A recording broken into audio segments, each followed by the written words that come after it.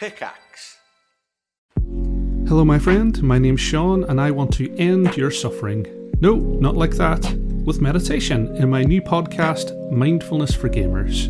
Each episode I'll take you through how mindfulness can help you to feel less anxious and frustrated and put you on the path of happiness, all through the lovely grimy lens of video games. So make time to level up your mental health and take the first step on your spiritual skill tree. Join me and subscribe to Mindfulness for Gamers right here, right now. This job sucks, and then you go to the next job and you're like, that job sucks. You go to the next job and you're like, that job sucks. You don't like, it just all sucks. So like, what do you do in that situation? How to not be miserable at job.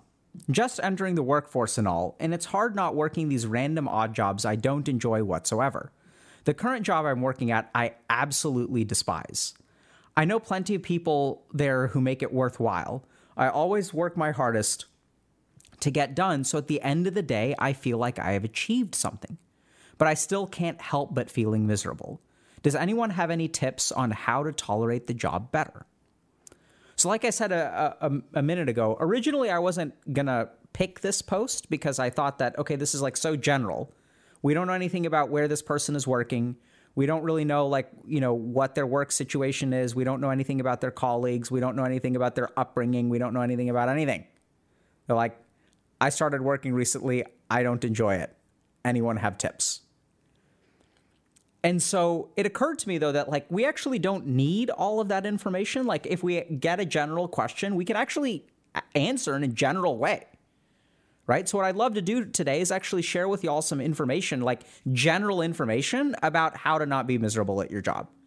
So everything that we're going to talk about today it may not apply to everyone, right? So the more you relate to this, maybe some stuff will stick, some stuff won't, which is actually okay.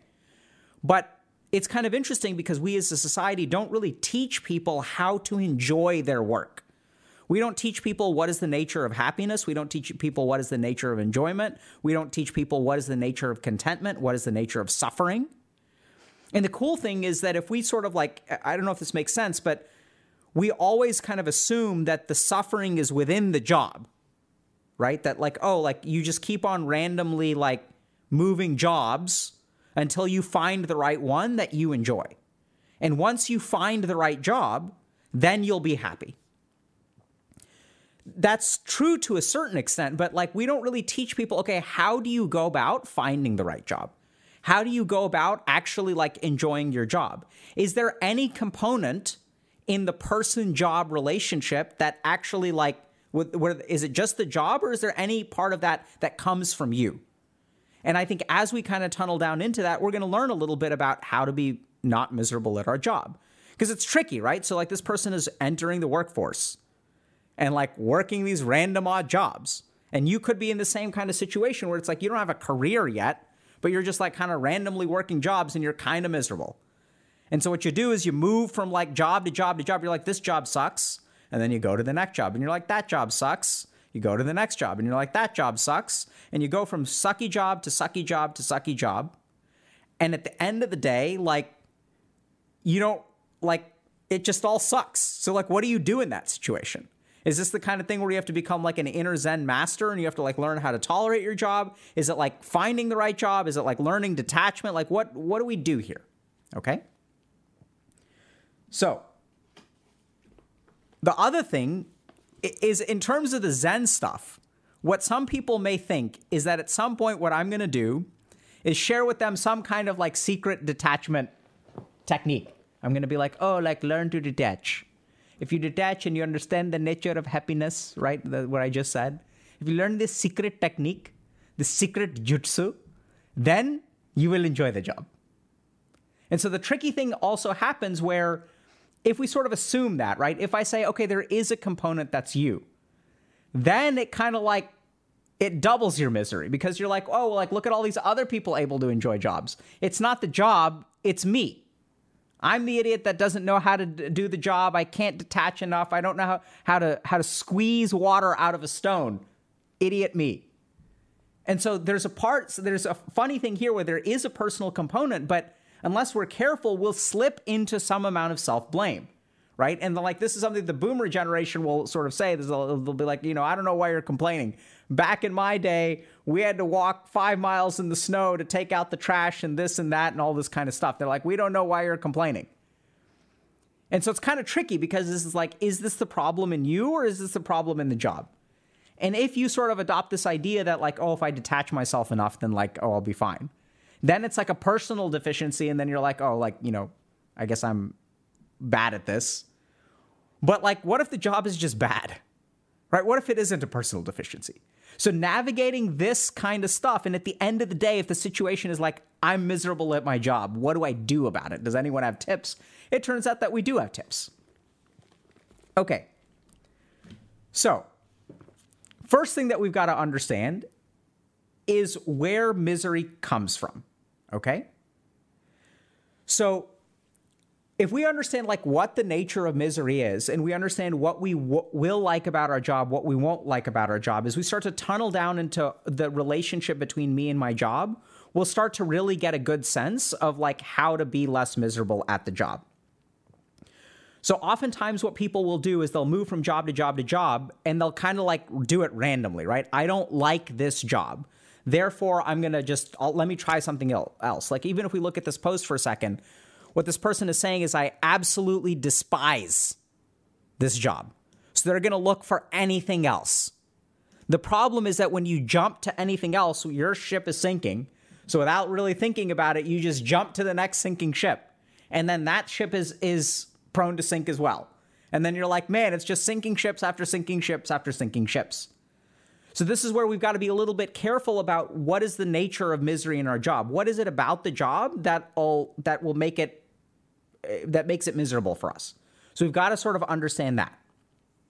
So let's start with a couple of thoughts that people in miserable jobs have, and also sort of how to counter those thoughts, okay? So what we're going to do with y'all now is actually go through 7 different kind of tips to help you kind of manage a bad job, okay? So what we've got to do is understand what is the nature of misery and what makes us miserable in the job. And if we understand what makes us miserable, we can sort of start to understand how to move to the next job in a better way, okay? So the first thought that we tend to have when we're miserable is it'll last forever. So this is kind of interesting, right? So generally speaking, when human beings are suffering in some way, there's an assumption that pain will last forever. This is absolutely a cognitive bias. There's all kinds of studies that have been done on this kind of principle that shows that pain gives people a sense of infinite time. So when we're struggling, when we're feeling nauseous, it feels like this is going to last forever. So this kind of has an interesting effect when you're in a job situation, because if you're miserable at your job, and then if you think it's going to last forever, that's going to just go ahead and reinforce the misery, right? Whereas what I would kind of say is that the road to a good job is paved with crappy jobs.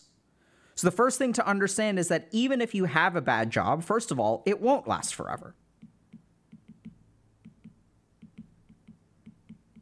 And also, if you pay attention properly, each crappy job that you have will actually set you up for a better job down the road, okay? So this is sort of like the price of tuition.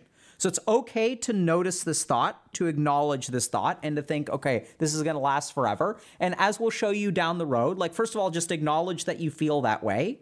That'll start to reduce the feeling a little bit. And then start to also recognize that this is sort of the price that you pay for eventually finding a good job. Because even if you are in a job that you don't enjoy, at least you now know some element of what you don't enjoy. So the next time you find a job, you know specifically the kinds of things not to look for, to avoid, actually, right? So if there are particular things that make you miserable. So related to this, when we're miserable, we have a second kind of thought.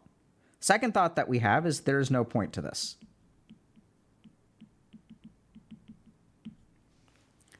So this is where we kind of think about this idea of a dead-end job. So when we're miserable, we don't see any point to the work we're doing. We're like, who on earth would value this on a resume? I don't understand, like, how this can help me in any way, shape, or form. This too is misery creates this thought. And then the more that we wallow in that thought, the more misery it creates. So what we've got to do is break both of these cycles to be less miserable at the job. How do we break these cycles? We start by becoming aware. And then we start to, hopefully, like as you become aware, like take a step back, do some kind of meditation technique, like decompress that emotion. And then what we want to do is start to like think critically about this. So don't think so black and white. Start to think in shades of gray. And then eventually, as we think critically about it, we can start to think constructively. And we'll get to what that means down in a minute. But when we sort of say there's no point, what we're going to also recognize is that this job is actually valuable experience.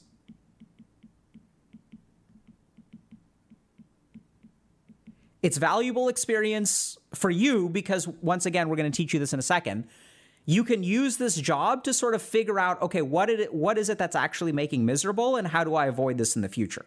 Because oftentimes what happens is as we just randomly move from job to job, we're not thinking critically about what did I dislike in this job that I should be careful about in the next job. You also see this in people who get into bad relationships over and over and over again. They're like, okay, this relationship sucks, so let me just like piece out of this. They ghost, but they don't even really think at all about, okay, what made that relationship bad? What was my contribution to that relationship? And so what we tend to see in relationships is people will get into the same cycles over and over and over again. Or it'll be same relationships over and over and over again. It'll become a cycle. And you'll see this a lot with people who are codependent too, right? So like I'm dependent, you're dependent, we're codependent together. We end up breaking up after a miserable 6 years, and I fall right back into a codependent relationship. So you have to have awareness of the cycle in order to break it. Then start to think critically about, okay, like, is there really no point to this? Like, why do I think there's no point to this? What do I do about it? And then what we're going to try to figure out is how there is a point to this. So this is valuable experience for a couple of reasons. You may say, okay, it's not valuable experience. Like, who cares that I was packing boxes for like 6 months? This looks great on a resume because you showed up every day for 6 months. And like, if you're interviewing with someone at a job and they're like, okay, what did you do? And you're like, yeah, I packed boxes for 6 months. And they're like, oh, that's interesting. Can you tell me, why are you leaving? And I found it boring. And they're like, oh, that's a weird thing to say during an interview. And you're like, yeah, I know. It's like, I didn't find it very intellectually engaging, but I told my boss that I would be there on time. So I showed up every day. And even though I found it boring, like I had committed to do it. So I did the best job that I could. I worked really hard. My bosses were super happy with me. I'm really looking for something that will reward my hard work and that I can find like a little bit more intellectually challenging. I'm a reliable person. I'll do work. If you tell me to do something, I'm going to do it. If I put my mind to it, I'm going to do a good job. That's what you can count on from me. Even saying something like that, if you've been doing menial labor for six months, like showing up every day and doing something is actually like a very, very valuable skill. Right? A lot of people, like, they don't even show up. Like, showing up is half the battle when it comes to a job. So there is valuable experience there. So this idea that there's no point and that this is a dead-end job, this is something that we've seen a lot in our career coaching program where, like, people think they have dead-end jobs, but even if you've worked retail for, like, a year or 18 months and there's no opportunity for growth, the fact that you've been a stable and consistent worker for 18 months is actually, like, a pretty big win. Right? You showed up. If you've been working in customer relations, you've been dealing with Karens and like all this other kind of stuff, right? Like you're dealing with all these like different people and you can say, yeah, I work well under pressure. I show up, I've opened, I've closed, I've gained increased responsibility. Like I'm reliable and I'm good at customer service, especially because the place that I worked, our products really weren't great. So people would complain a lot. And so I was kind of like, I had to manage people as they were complaining about stuff. So even a dead-end job that you don't think is valuable can actually be like incredibly valuable as long as you think critically and constructively about it. So third thing that we're going to talk about. So tips on misery. So this is just kind of a tip. So it may not get easier,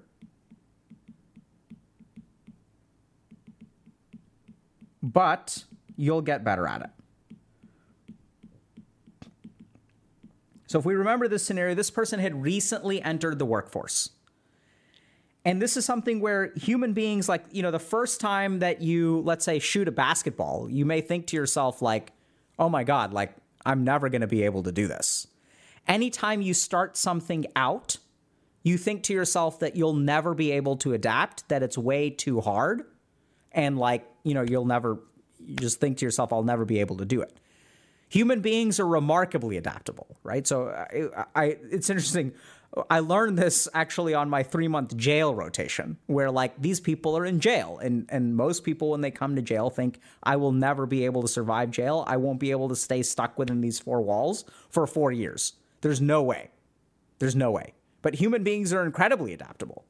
And even after a couple of months of despair and stuff like that, like most prisoners just adjust, because that's what human beings do, right? So like there's all kinds of adjustment. I've worked with people who have had, you know, physical injuries and disabilities, had things like legs amputated and stuff like that, and no one thinks that they're going to be able to adjust.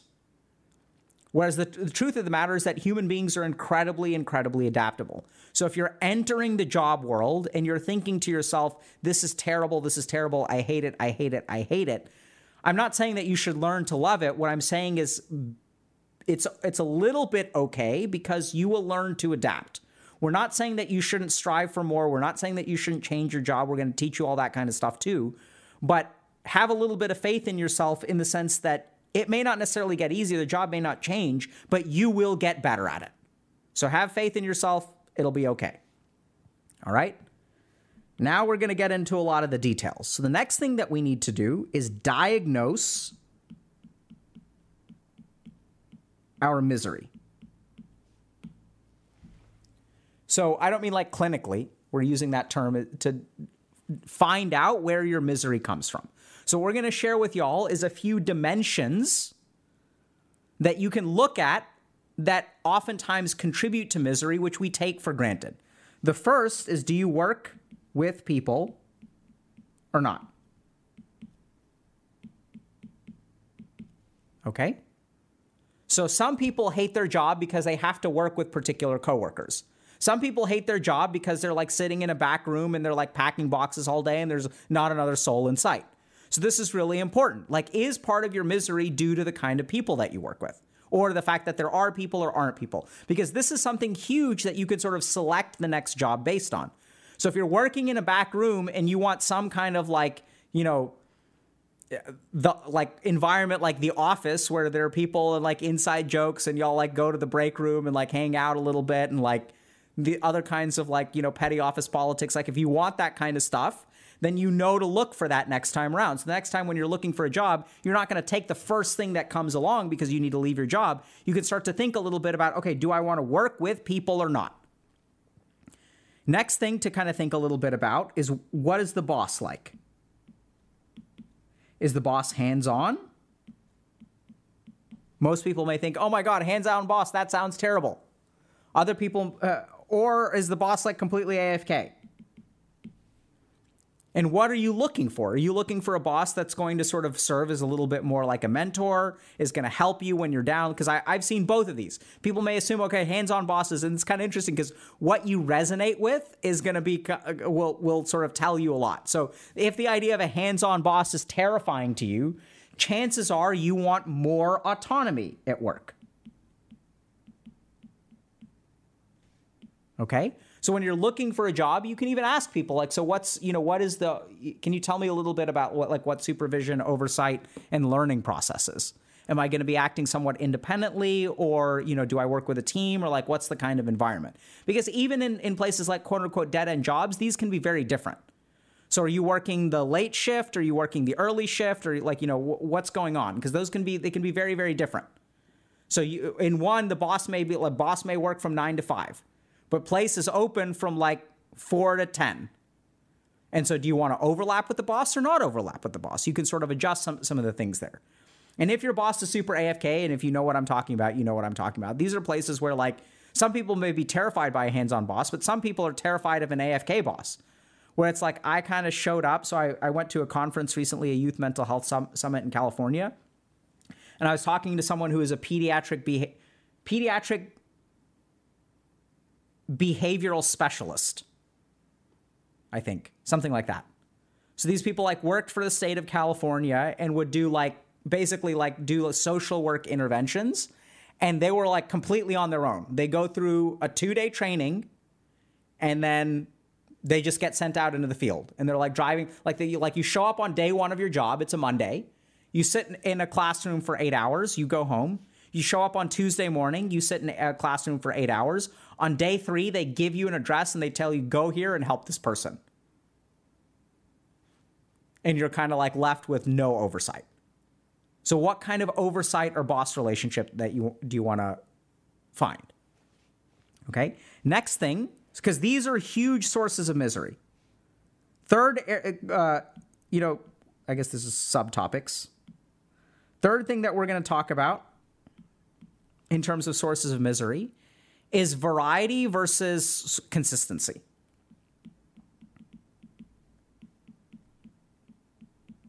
So what do you want from your job? Do you want your job to be like different every day? And this is where, once again, if you're listening to this and you're like, who wouldn't want variety? Like, of course I want variety. Like, variety is the spice of life. Like, I don't want to do the same crap over and over and over and over and over again. So people who dislike variety or want less variety, they don't use the word variety to describe their job. The word that they use is chaos.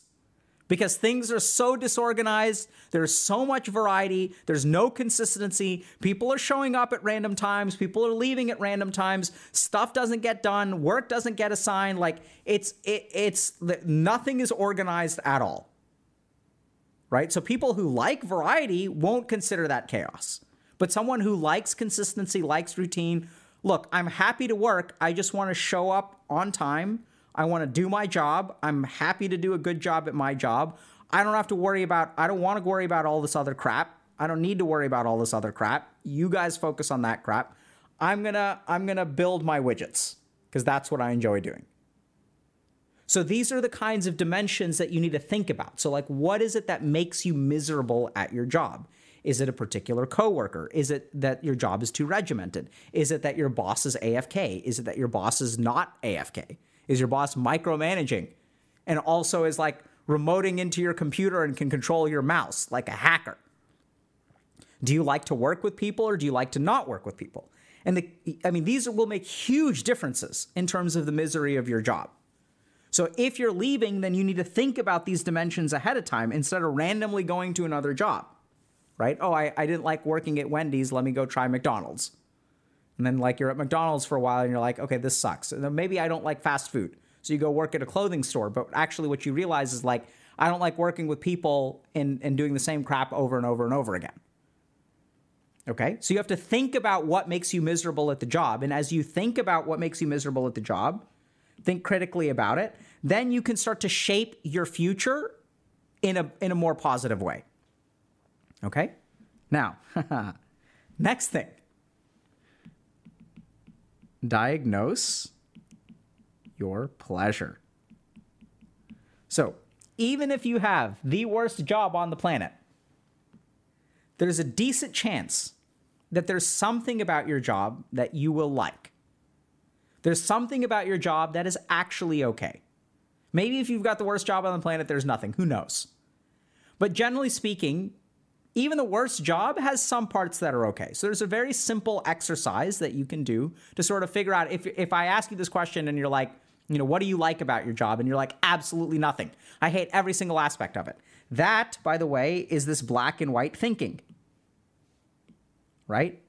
Chances are that's going to really mess you up because if you can't even think critically and nuanced about your job, you can't even navigate towards the things that you actually enjoy in your job. And if you're blind to what you enjoy in your job, how on earth are you going to move in the right direction into finding the right career for yourself or finding the right job for yourself? And then what happens is you're going to get stuck in this cycle. So I understand that your initial reaction, totally fine. I don't like anything about my job. Totally fine. I'm so sorry to hear that. Let me ask you something. If I could remove 90% of your job, what's the 10% that you would keep? If I could get rid of 90% of what you do, What's the 10% that you would choose to do? Tell me why. Tell me a little bit about that. What makes you enjoy that? Because chances are, even the worst job, and I've had all kinds of jobs, okay? My first job was serving ice cream. I've built a photobioreactor at a biofuel startup. I've, worked as a clinician, obviously, like as a doctor. I've done research at like 3 different institutions, 1 in India, 2 in the United States. I've been a camp counselor. Like, I've done all kinds of crap. I'm not saying I have the most diverse job experience. I've never been a web developer or anything like that. But I worked a fair number of random jobs before I went to medical school, trying to figure out what to do with myself. And so in each of those jobs, even making ice cream, there were certain things that I liked about it, which we'll talk about in a second. But this is also really important to think about, okay, what do you like about your job? Even the 10% that you do like about it. And then that way you can sort of, look for that stuff going forward. Oh, so what I really like about my job is that there's like a couple hours during the day that like I get to kind of be by myself. And even though I have to open, I can turn on my audiobook and I'm listening to an audiobook where I'm like prepping all the food and chopping and stuff like that. And like, that's actually my favorite part of the day. Okay, so it sounds like you really like some amount of time where there's some amount of autonomy and, like simple labor that you can do. And maybe if you could like listen to an audiobook, like, okay, cool, makes sense. So you also want to diagnose what you enjoy about your job. And then what you can do is gravitate towards that in the next job. Okay? Next thing, if you're miserable at your job, super practical advice. Jobs are not static. Huge misunderstanding about jobs. So most people, when we enter the workforce, assume that the job is what we do. Right? So if you're like an 18-year-old kid or 22-year-old kid or whatever, you're at your first job, especially because of the power dynamic and stuff, you don't think that there's anything about your job that can be changed. Turns out, most jobs can be modified in some way, shape, or form. So I'll give you all just this example. I was talking about doing ice cream, right? So my first job was serving ice cream. So I worked at this place called Marble Slab. And so the owners, it was a small town. And so the owners, I was serving ice cream, and the owners started me off in the afternoon shift. Because in their experience, the afternoon was the busiest. And so you got the most tips in the afternoon. So most young kids who are looking to make money, that's why you get a job, right? They wanted to work in the afternoon, and that way you made the most tips. And so if you're working 1 hour instead of getting paid, I think I got paid, I want to say like maybe $5 an hour or something when I was working. I don't remember exactly what minimum wage was. It was minimum wage plus tips. And so I started off working in the afternoon, and it was like me and like one other person. We'd like split the tips. And so I'd make like a couple more bucks an hour. I'd make like $8 an hour instead of like $5.25 or whatever. And so they just sort of assume that that's, because that's what most of the young kids did. It's busy. Owner would come in early in the morning. They would open up, and then, they would kind of go home like around the time that things got super busy. And so that's kind of what was assumed. And so I kind of I didn't really like working during the busy times. I found that the actual money that I got was not that much more. People were cheap tippers. I didn't always get $8 an hour. Sometimes it was like, $6.25 instead of $5 an hour, something like that. So the tips, I'd work for 8 hours and I'd make maybe somewhere between $5 and $10 extra for 8 hours of my time, which I just didn't feel like was a good use of my time. So I asked the boss, I was like, okay, so is there any way I could open, And the boss was like, sure. I mean, you have to learn some things. And I'm like, okay, please, God, teach me something. Let me at least learn how to make ice cream. That's pretty cool. Let me learn how to make ice cream. Yeah, I'd love to learn how to make ice cream. I already know how to make the waffle cones because we have to do that as we run out. I'd love to learn how to make ice cream. Turns out that if you work at an ice cream place, making ice cream isn't that hard. They've got a machine. You put in a bunch of cream, you add some flavor, chop up some strawberries and toss it in there, turn the machine on, and then empty the machine into a thing and then stick it in a freezer. And then you move it from one freezer to the next freezer. It's pretty cool. I made ice cream. And so what I really loved is opening, actually the boss was fantastic. Okay, so wait, so now that this kid is opening, I don't even have to come to work until like noon. Boss loves that. Kid is you have to accept deliveries. You've got to make the ice cream. You've got to open. You've got to get everything ready. You're going to have to show up 2 hours before we open up. And I'm like, great. Because then what happened is like I started getting really good at it. I was like, all right, cool. So like I'm showing up 2 hours before opening because I have to do all this kind of stuff. And like the boss would also do bookkeeping and stuff during that time, right? So I got super efficient at it, would start making my ice cream, would accept my deliveries or whatnot. I'd pull out a book and I'd read for like half an hour here, half an hour there. I'm getting paid for that. Like, that's great. I'd make some waffle cones, you know, and then like things would open up and things were like pretty quiet. Like, you know, the store would open up. I'd show up at 8, the place would open at 10. Who gets ice cream at like 10 a.m. on a weekday? Like, not that many people. I get like one customer every half hour. So most of the time I'm just kind of like sitting on my ass, which is fantastic. So this was way better. And then things start to get busy around, I'd work from like 8 to 3 or 8 to 4. So I'd be like super busy for 1 hour between 3 and 4, make a couple of tips. And then at the end of the day, you know, I'd go home. My point here is that if you ask, you can actually adjust some things of your job. I'm not saying that you can necessarily adjust everything, okay? Not saying that you can dictate what you want to do. But you can ask, and you can actually change a couple of dimensions of your job, and you can make your experience way better. So if there's a particular part of your job that you don't like, I wouldn't frame it as, hey, can I not do this? So generally speaking, bosses don't like that. So a more practical tip here is to ask, you know, talk to your bosses a little bit about, hey, like, I'm interested in learning more stuff, or what is the morning shift like, or like, you know, try to be doing be wanting to learn something as opposed to avoiding something, but the same difference, right? So you can say, oh, I'd love to learn how to make ice cream. Like, that sounds pretty cool. Can you tell me about opening? In the back of my mind, I'm like, I don't like dealing with customers, right? So there are modifications you can make if you ask, and if you ask nicely. Very important tip, underappreciated for people who are starting out. Last thing that I'm going to share with y'all is don't suffer alone.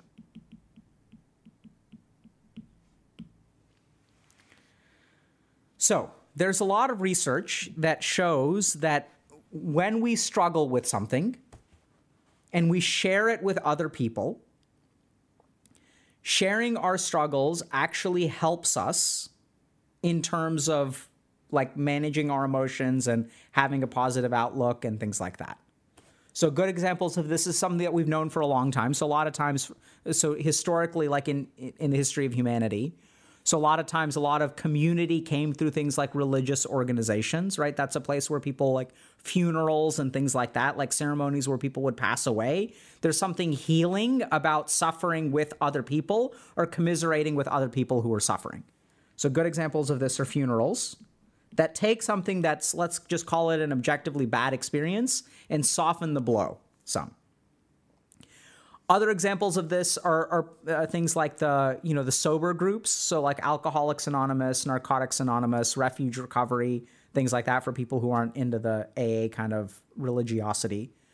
We can sort of get together and we can talk about things and we can share things and we can sort of like, we can feel better, right? So it's a huge part, obviously, of things like AOE healing, which is what we do. So it's on this principle, which is, by the way, very scientifically validated. And there's a good example of this stuff, like Irvin Yalom talks about this in his books on group psychotherapy, where he like unpacks what is it that's therapeutic about a group setting. And it turns out that it's not some kind of clinical protocol. It's the fact that when human beings get together and they share their suffering, it sort of alleviates it, right? This is also why we have a group coaching program, by the way.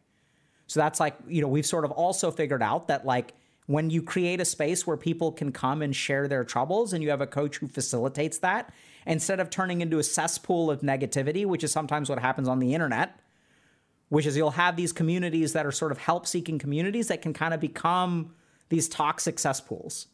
And so how do you share negativity, but also as a group, work yourself out of it? And so one of the modifications we made in our group coaching program was that we added a coach, right? So if you think about an AA meeting, a lot of people there will have experience, but it's essentially there's no one with formal teaching at all. So it's just peers. So there's also peer support mental health services, which have been studied and stuff like that. So the key thing here is that don't suffer alone, right? So this person kind of mentioned that there are people at work, and I know plenty of people there who make it worthwhile. So I think this is where, when we kind of think about our work situation, this person is sort of working alone. Do y'all get that? Do y'all feel that from this? Where they're sort of like working all by themselves. And so this is where I'd say reach out to someone and kind of ask someone. So if you're starting a new job, here's some language, right? So this is the kind of stuff that a coach would help you do. So, because you're like, okay, how do I reach out to someone? No one's taught me how to reach out to someone. Do I turn to someone who make it worthwhile and then like, I absolutely despise this? Like, how do I talk to someone who seems to be enjoying this when I don't really enjoy it? Right? How do you say that? How do you open up that conversation? So here's what I'd say. I'd approach that person. I'd say, hey, it seems like you're really awesome at this job, and you also seem to really enjoy it. I'm just curious, is that the case? Do you really like it here? Then first of all, you can sort of, just ask them a question. You can ask them, what was it like when you started? What were your first couple of weeks like? Right? So you can ask them kind of an open-ended question to sort of gauge their sort of experience. It's a way to connect with someone at work. And they'll say, oh yeah, first couple weeks are always rough, right? And you can say, yeah, I'm really feeling that. It's a lot. And then you can even ask, hey, do you have any tips for someone who's just starting out? And they're like, absolutely. Here, let me teach you a couple things that will make things easier for you. Or they'll say, yeah, it's always rough. And then you'll kind of have a laugh about it. Maybe the next day at work, they're like, hey kid, how you doing? Right? So you can start to form connections. And sometimes we don't even know the language to open up that conversation because no one ever teaches us this. And so this is where sometimes having a little bit of expertise can help, right? What do you say to someone at work? Because they don't teach us this stuff. And so some people sort of they kind of figure it out. Some people have good modeling and things like that. But the key thing here is don't suffer alone. So talk to other people at work. And this isn't about organizing and putting everything on strike and down with the bosses. I'm just talking about just connect with another person. Don't suffer alone. Be like, hey, this is hard. And this is something that I understood really well in residency, because residency is hard. You're working 80 hours a week. You're tired all the time. You're not getting paid very much. We have a saying in residency that crap rolls downhill.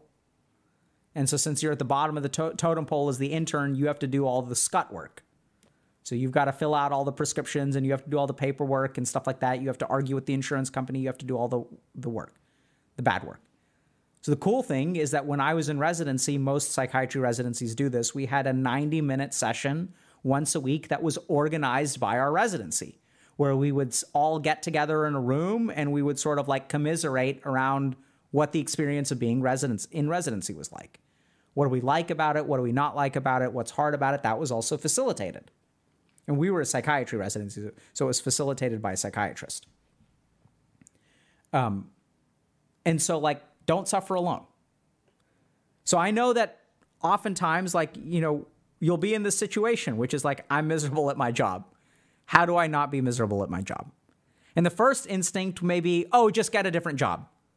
The problem is that if you just jump to a different job and you don't really understand why you're miserable in the first place, you may just jump to another miserable job. And then it's miserable job after miserable job after miserable job after miserable job. So if you're looking at, okay, how do I be less miserable? There are actually a couple of general things. The first two things we're going to talk about is two particular thoughts which are born of misery but also propagate misery. And as we become aware of those thoughts, as we think about them critically, as we sort of shape our thinking, we can start to be a little bit more constructive even about our job experience. And if we have this thought, there's no point. No, actually, there's some valuable experience here. There's actually a lot of good stuff. I'm really glad I worked, serving ice cream. So that taught me a lot about what to appreciate about my future jobs and what to look for. It also taught me that I like autonomy at work. I like to be sort of left alone and do my own thing. I don't want someone breathing over my neck. So another thing to keep in mind is that especially if you're early on, it may not get easy, but you'll get better at it. right? So if we think about a classic RPG, you start off fighting level 1 mobs. And then does the mob become a level 0 mob? And then the future mobs become level -1, level -5, level -50? No. You level up.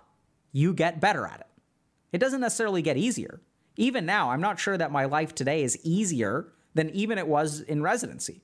There's a lot of stuff that made my life really easy in residency, even though I was working a ton. So you'll get better at it. So have some faith in yourself. Next thing is we talk about this sort of thinking critically. What does that mean? That means diagnosing the source of your misery and the source of your pleasure, if there's any at work. And so the next time you look for a job, start to think a little bit about, okay, like, what do I want to move towards? Like, what do I need to move into?